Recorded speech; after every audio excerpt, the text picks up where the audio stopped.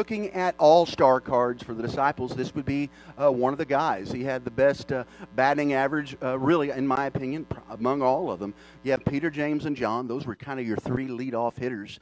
And John is the only one left alive at this time. He's probably up in his mid-80s. He's on this penal colony of Patmos. And by the way, John wasn't on Patmos by himself. It was a penal colony. It was a prison on an island. If you could think, it was the ancient equivalent to Alcatraz. And John wasn't there because of espionage or because he had stormed the Capitol. He was there for one reason and one reason only. In fact, he tells us what that is there in verse 9. I was on the Isle of Patmos because, church, say because. He was on the Isle of Patmos because of the word and the testimony of Jesus Christ. The reason why John was in Alcatraz is because he had faithfully preached the word of God, that gospel message of Jesus, and that is what he was there for. And near the end of John's life, he writes these words, and he wrote the book of 1 John after Revelation. So the words I'm about to read to you came after this experience, came after this vision. He says this, he says, the life appeared, the life is Jesus. Jesus said, I'm the way, the truth, and the life. And Jesus appeared, we've seen it and testified to it, and we proclaim to you the eternal life, which was with the Father and has appeared to us. How? Through Jesus. So I want you to understand that an all-star disciple is writing this, but he doesn't consider himself an all-star. In fact, in the very first verse of where we're going to be at today, John basically says, y'all, I'm just like you. I'm not a superstar. I'm not a rock star. I have suffering in my life like you do. I have pain and tears in my life just like you. This is what I'd like to do. On the passage, it's kind of long, so I'd like to read the odd verses. In church, I'd like you to respond back with the even verses. Here we go. I, John, your brother and companion in the suffering and kingdom and patient endurance that are ours in Jesus. I was on the Isle of Patmos because of the word of God and because of the testimony of Jesus. Church?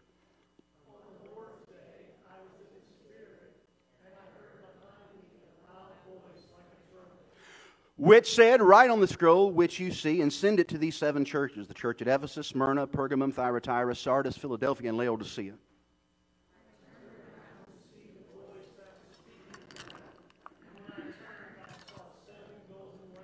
And among the lampstands were someone like the Son of Man.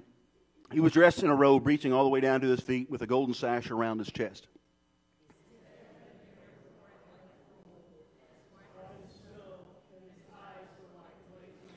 Man, his feet were like bronze glowing in a furnace, cherry red, and his voice was like the sound of rushing waters. You could hear it everywhere.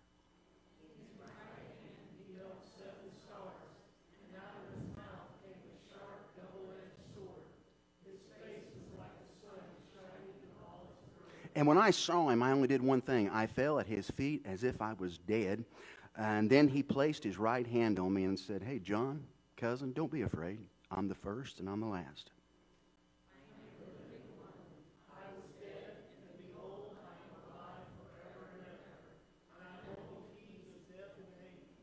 Those holding of the keys of death and Hades represent control. The mystery of the, right there for what you've seen, what is now, and what will take place later. The mystery of the seven stars that you saw on my right hand, and of the seven golden lampstands is this. The seven stars are the angels of the seven churches, and the seven lampstands are the seven churches. Okay. Let's think about Patmos for a second. It was an island, an Alcatraz, all right? It wasn't a beach resort. It wasn't Oak Island, North Carolina. It was rough. If you were on this island with a bunch of other people, and those people were criminals, thieves, espionage folks, rebellion leaders, how would you have felt being surrounded by that element? If you've worked as a guard out at Menard, then you couldn't understand this. If you've been an STA person out at mental health, you're going to be able to relate to this. Or maybe your husband or your wife was or is. How would have John felt there? You think it was a party? Good time? Probably had a shirt. Hey, I went to Patmos. How do you think he felt? You think it was a good place to be? I think it was hard. I think it was arduous. I think it was very difficult. It would have been a stinky place to be. But in this horrible, stinky place to be, God comes to him and gives him the most powerful revelation that John ever received in his entire life. I want to tell you the takeaway for me is this. It's in our most difficult, loneliest, darkest stinkingest, difficult time, man, that's when God can come in and give us the most powerful word or the most powerful blessing we've ever received in our entire life. It's when you're in the bottom of the pit that sometimes, God will give you the greatest message or the greatest word. And that's exactly where old John was. He was in Patmos and the voice appeared to him. I want to look at the voice today. I want to see and I want to hear and listen to the things that this voice spoke to John the Revelator. Because his voice changes things. Because the voice emboldens us. We're going to look at the appearance of the voice, the ministry of the voice, and the touch of the voice. Let's dig in. Hey, how you doing, girl? Hey, by the way, Kelsey had her baby this week. She had her baby. So, yeah, if you're watching us at home, Kelsey, we love you, and Lucas, and love you guys. Let's talk about the appearance of the voice, because the appearance of the voice changes us forever. Y'all, Jesus is real. He always has been real. He was real 2,000 years ago, and He's real today. The devil has a plan and a scheme to make us believe that Jesus is either a fraud, he's a lunatic, a crazy guy, or maybe if the devil can really do a good job, he'll convince people that Jesus never lived, period. You know, there's no such thing as a real, literal person named Jesus. But the truth of the matter is, if Jesus is real, if Jesus is who He says He is, if He's going to fulfill the promise of coming back, then we better live and act accordingly. If Jesus is real and every word He's spoken is true, then it affects us. It changes us. I want to read a passage to you. It's a passage out of a history book, a first-century history book. A Romano-Jewish historian by the name of Flavius Josephus.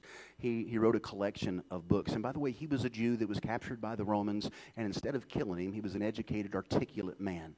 They said, we want you to write the history of what we're doing here in Palestine, Israel. So, okay, don't kill me, I'll write it. And so he's a very learned man. This is an extra-biblical source, but this is what Flavius Josephus, and by the way, when Flavius wrote this, he wrote this about the same time John was on Patmos writing the book of Revelation. Flavius Josephus is telling us about this real person named Jesus. This is what he wrote. Now there was about this time Jesus, a wise man. If it would be lawful to call him a man, for he was a doer of wonderful works. Again, this is not the Bible. This is an extra biblical source that was written in the first century. This is what they said back then. If you would think of it, this is what the USA Today paper would have said 2,000 years ago to describe Jesus. A teacher of such men has received the truth with pleasure. He drew over to him both many of the Jews and many of the Gentiles. He was Christ. He was the Messiah. He is the Lord. And when Pilate, at the suggestion of the principal men amongst us, the Pharisees, the Sadducees, Caiaphas the high priest, when Pilate, at the suggestion of those principal men amongst us, had condemned him to the cross, those that loved him at the first, they didn't forsake him. For he appeared to them alive again on the what? We're seeing an extra biblical source saying that Jesus was a real person, died on a real cross, rose from a real grave. He appeared to them alive again on the third day, as the divine prophets had foretold, these and 10,000 other wonderful things that Jesus did. Now, here's the truth of the matter is, you go to college, students, you go to college and you sit in a class where it says, well, Jesus was a fraud, or he was a philosopher, or he was a revolutionary guy, or he was this, a teacher, or he was a good moral man. But they get away from the fact that he is the Christ. They get away from the fact that he is the Messiah. He is the life. There's even, if your kids go to college or whatever, and even in some high school classes, they'll say that Jesus really wasn't a person, but they put Jesus into a Greek parable or a Greek religion story, because the Greeks have a story about somebody who rose from the grave. And so when our kids go to school and when you have conversations with coworkers, they try to tell us that Jesus was not the Christ, was not the Messiah. Oh, he was a good man. He was a philosopher. He was this or he was that. But church, I want you to understand something. He didn't appear as a philosopher. He didn't appear as an educator. He didn't appear as a financier. He didn't appear as a moral man. He appeared as the Savior. That was his appearance. And when we understand the true intensity and the true depth of his appearance, man, it changes us. We'll never see the same again. We'll never listen the same again. Paul said it this way in 2 Corinthians 5:16. When we accept Jesus, when we understand that the Messiah has appeared to us, the Bible says from this time on, when we receive our salvation, from this time on, when we realize that Jesus is who He says He was, from this time on, we don't think anymore as the world does about Jesus. Instead, in the past, we thought of Christ as the world thinks. Philosopher, teacher. But we no longer think of Him that way.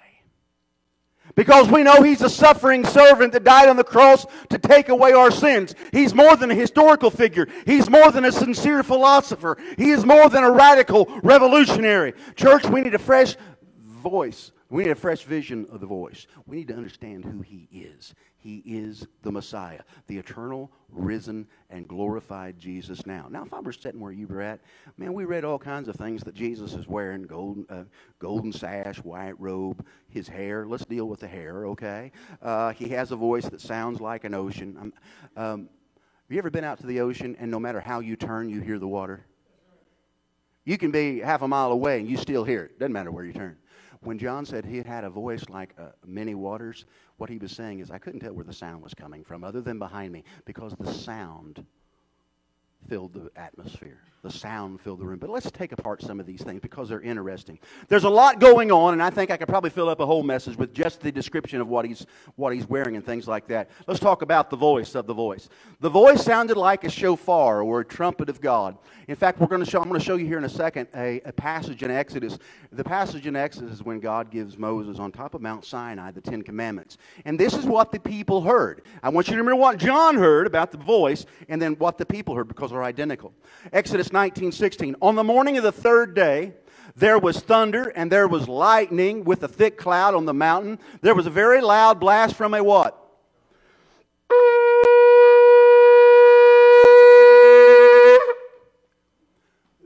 This is a real shofar. It's a ram's horn.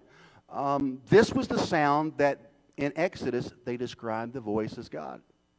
Now, when that was blown, did it jar your bones? Well, that's what happened. It's a frightening sound. When Jericho and the priest and his soldiers were marching around Jericho, that would have been the type of horn that they blew before the walls came tumbling down. That was the sound that John heard. He said, whoa, what was that? When it happened in Exodus, the people said, whoa, what was that? Well, man, that's the voice of God. It shakes you. It stirs you. Something changed. Let's talk about his hair and his face. His face was shining and he had this beautiful white hair. And you think, well, that sounds awful familiar. And that was John's description. But you have to go all the way back to the Old Testament, to the book of Daniel. Daniel had a similar experience. He had a similar audience with the Ancient of Days. This is what old Daniel wrote. He says, as I looked, thrones were put up in their place, and God, church say God, who's been alive forever. Well, he sat on his throne. His clothes were white just like in Revelation 1. And his hair on his head was white just like in Revelation 1. See, guys, Daniel and John are seeing the same person. Oh, but John's seeing Jesus. You got to understand something. God the Father, God the Spirit, and God the Son are all God. No wonder they look alike. They share the same nature, the same characteristics. And so when Daniel is describing God, no wonder John has the same description. His eyes, mouth, and feet. His eyes. What's shining out of his eyes? What that means is this. He can look right through you. He can see your heart, your pain, your hurt, your sadness, your grief, and your loss. He sees the pride. He sees the lust. He sees the sin too. But he has eyes that see into our hearts. So he has that. And by the way, Matthew 10:26 tells us, so don't be afraid of these people because everything that is hidden will be shown. Everything that is done in secret will be revealed. Church, God has always had 20/20 vision. We can't hide anything from Him. If we're sad, He knows it. If we're angry, He knows it. If we're disappointed, He knows it. He sees through us. His mouth and His feet, man, those feet are strong and they're steadfast. Those burning cherry red feet that have been hardened and have been solidified and have been strengthened. Church, those same feet are standing in your corner. Those same feet are able to tread on the head of His enemies. Those feet are sure. So let's go a little bit further. You've heard that the clothes make a man. Let's look at the clothes. Revelation 1:3. And among the lampstands, and by the way, lampstands in this are churches, not menorahs that are 7 branches that feed from the same. But these lampstands, which are churches, stand on their own. Because things have changed. We're not Israel, and Israel's not the church. We're different. You've heard the clothes make a man, but I want you to look at this. And among the lampstand, among the churches, was someone like the Son of Man, dressed in a robe reaching down to his feet and a golden sash around his chest. Man, that sounds like a good outfit, a solid outfit. But I want you to understand something. Everything in that is a description, and it is a shadow, and it is a type of something. Well, let's talk about the robe. This was not the robe of a king. This was not really even the robe of a prophet, although Jesus is king and although Jesus is prophet. This is the robe of a priest. Exodus chapter 28, verse 4.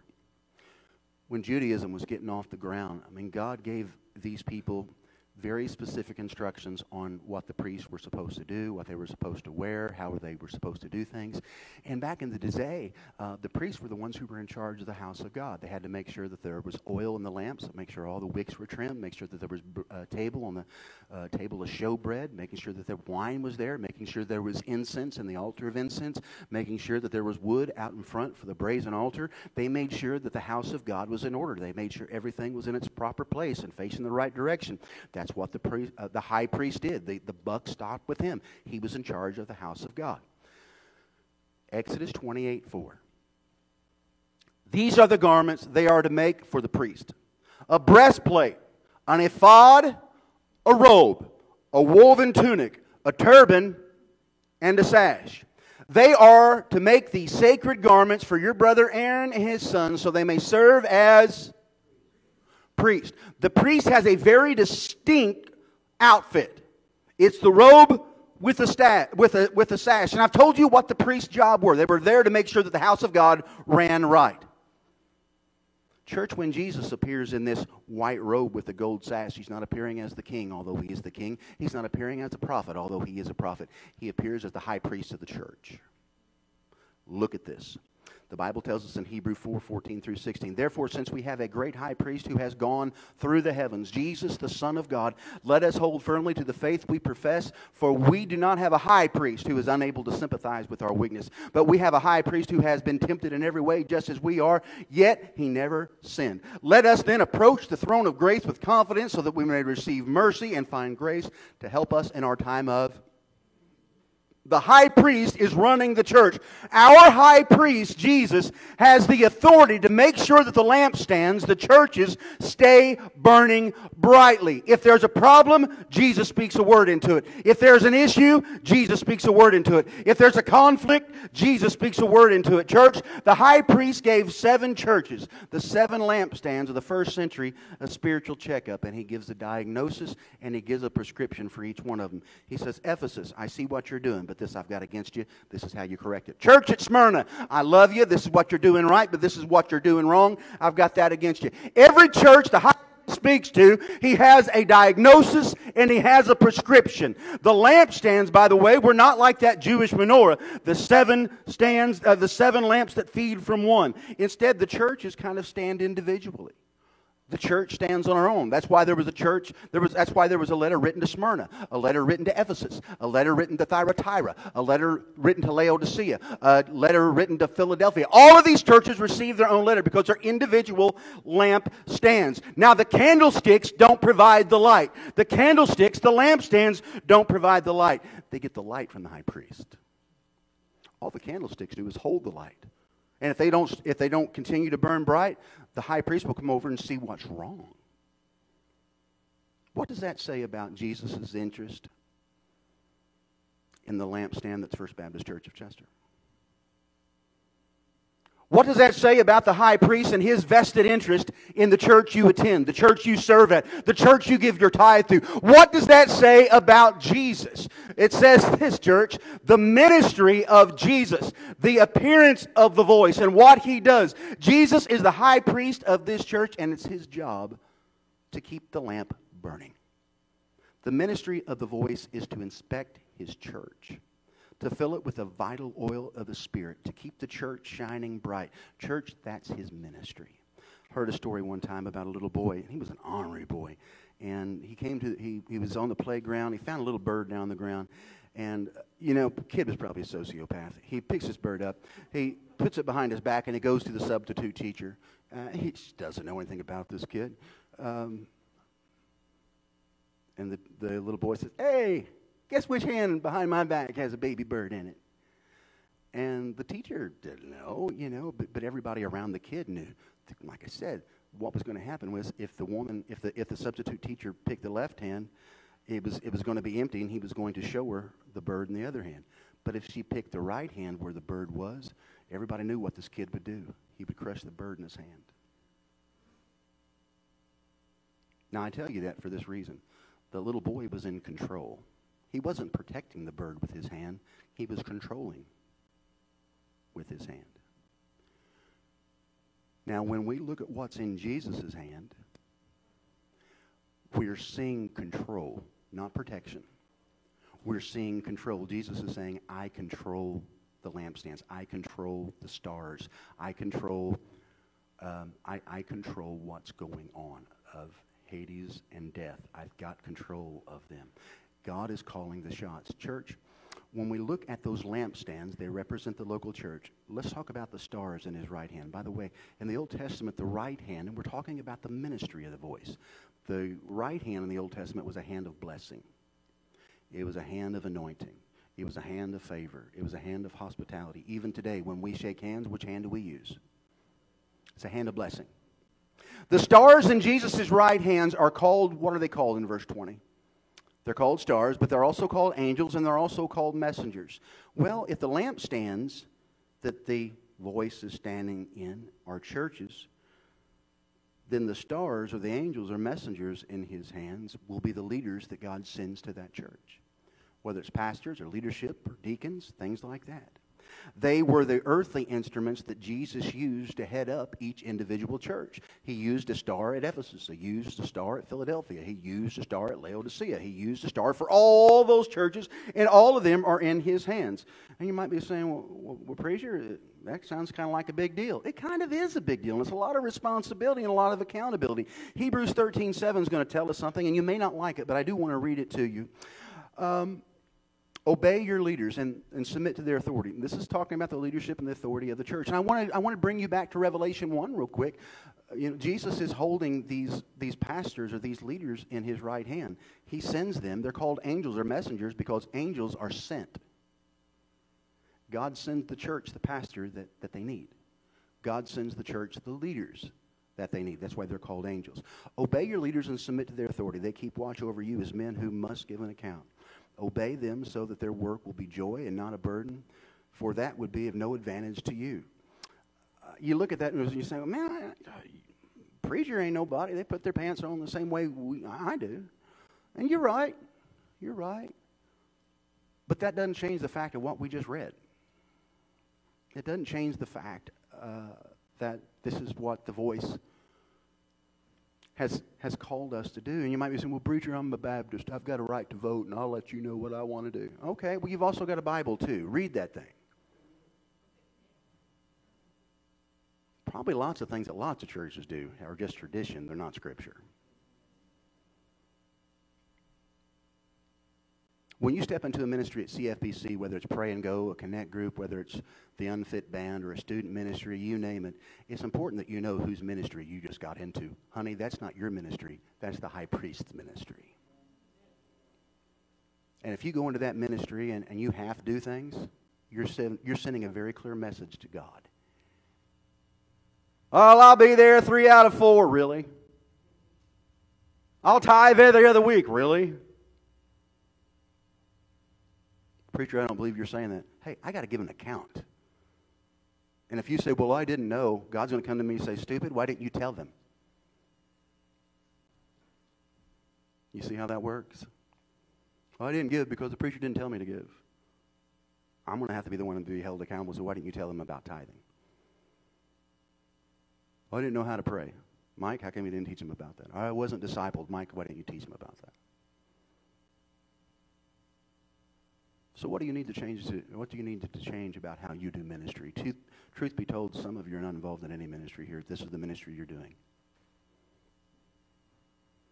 How do you think that sets with the guy with the white robe? I'll just leave it there. The voice in the white robe and that hair, they run the church. I want you to listen. I'm not going to go into all that I did last night. Colossians 1:17, 18. He, Jesus, is before all things, and in him all things together, and he is the what? He's the what? He's the head of the body, head of the church. Well, that makes sense because he is her high priest. There's another passage in Ephesus that compares the man of the house compared to Jesus being the man of the church. First, church leaders are to surrender to the ultimate leadership of Jesus Christ. And then, church, what we're supposed to do is follow Jesus first, the over-shepherd, and then follow the leaders of the church, the under-shepherds. That's the ministry that he gives us. So while every church will have its own local leaders, the ultimate leader of every church, whether it's St. John's, St. Mary's, or Calvary Temple, Jesus is the head of all of them. Jesus is the head of them all. And here's the thing. If he's not, something's messed up. Something's wrong. Because this is what the voice has told us. 1 Corinthians 11:1. The Apostle Paul says, hey, as your pastor, follow my example as I follow the example of Christ. 1 Peter 5:3, not lording it over those entrusted to you, but being examples to the flock. Not saying the pastor should not be a dictator, should not be, exercising his will, making people do things. It's a shepherd's heart that we're to have. Church, while every church will have its own local leaders, the ultimate leader of every church is Jesus. And this is what he said in Matthew 16:18. He said, upon this rock I will build the Catholic Church. Nope. Upon this rock, I'll build the Baptist church. Nope. Upon this rock, I'll build the Lutheran church. Nope. Upon this rock, you get it? He says, upon this rock, I'll build my church. This isn't your church. It's not my church. Thank God it belongs to him. If there's a problem, it's his. If there's a shortage, then he's got the problem. And you see, once we put the church in the hands of the one who owns it, all we have to do is get busy doing what the voice has told us to do. He diagnoses the problem, then he gives the prescription. Lastly, let's do this thing. The touch of the voice. We've talked about the appearance. We've talked about the ministry. Now let's talk about the voice. The touch of the voice. When I saw him, I fell at his feet as though dead. Now, if he was on TV, we would say, well, that's all fake.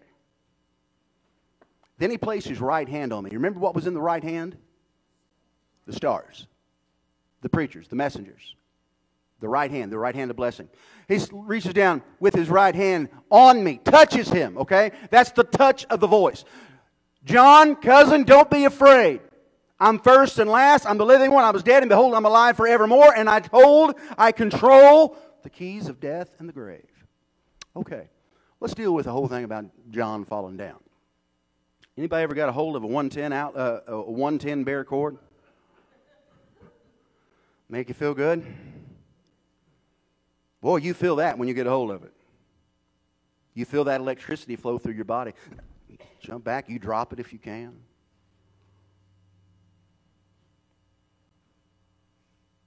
When Abraham had a similar encounter with God, the Bible says in Genesis chapter 17, verse 3, this is what Abraham did. It says he fell face down.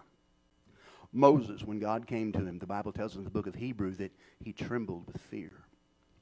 When Ezekiel had an encounter with God, he fell on his face 3 different times. And when Daniel had an encounter with God, he said in Daniel 10:8, I had no strength and I was helpless. Well, preacher, that's all Old Testament. God doesn't move that way like he did back then. Bull, you look in the book of Matthew on the Mount of Transfiguration, you've got Peter, James, and John. When the glory of heaven fell, every single one of them fell on the ground, because this is what happens. If Jesus speaks to you and something doesn't change, something's wrong with you.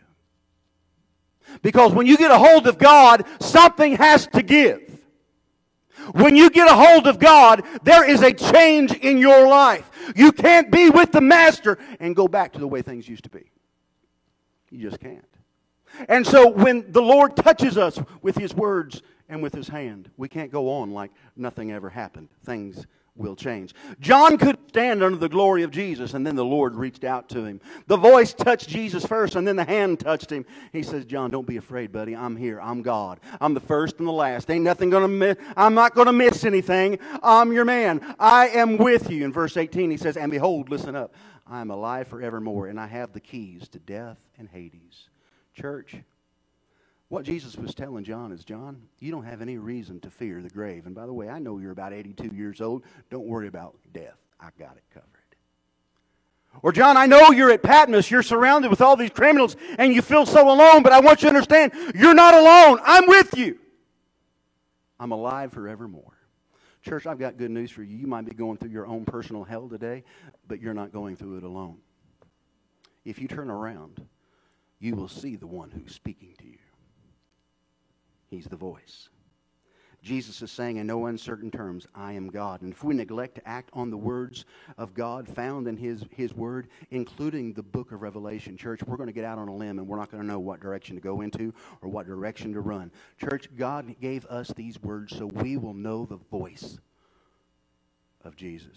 You know, we live in a time where we hear so many other voices. Jesus isn't real. The church is old-fashioned.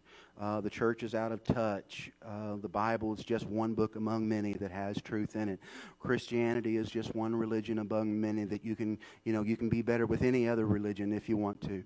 But church, there's all those voices from the world. And you know, the thing is, people are listening to them. You want to know why the church is in the position it is and why the culture is in the way it is? They've shut up the voice. They don't want to hear what the voice says. They don't even know the voice is real. You remember what I told you what devil's trying to do? He's trying to get the world to deny Jesus, to ignore who He is, to not believe the truth of who He is. My challenge to you today is to know that when you get a hold of the voice, you'll never be the same again. John wasn't. Once you see the appearance of the voice, you know that He's Lord. Once you see the ministry of the voice, you know He runs the local church. And once you feel the touch of the voice, you'll find peace and comfort. Every head bowed and every eye closed. I don't need any music. I don't need any music. I don't want to do any music. As every head is bowed and every eye is closed. Hey, I know some of you today are going through pain. You're going through hurt. You're going through a period of no other way to put it. You're just going through your own personal little bit of hell right now.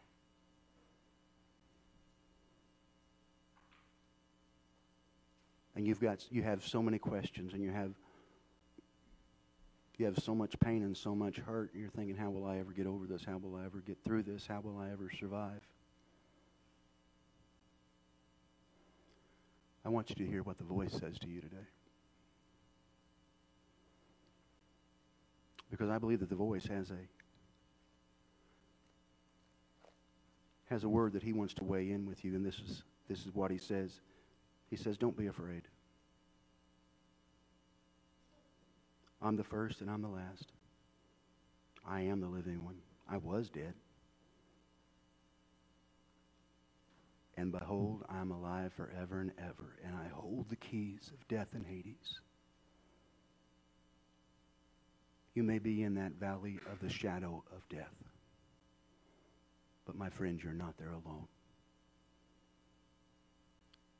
You're there with the first and the last. The one who was dead but now is alive and alive forevermore.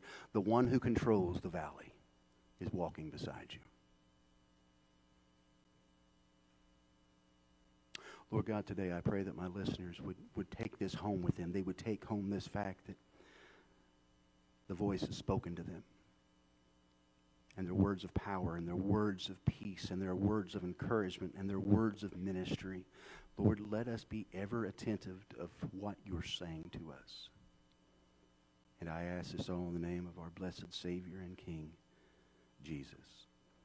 And amen. Y'all, I sent out a one call yesterday.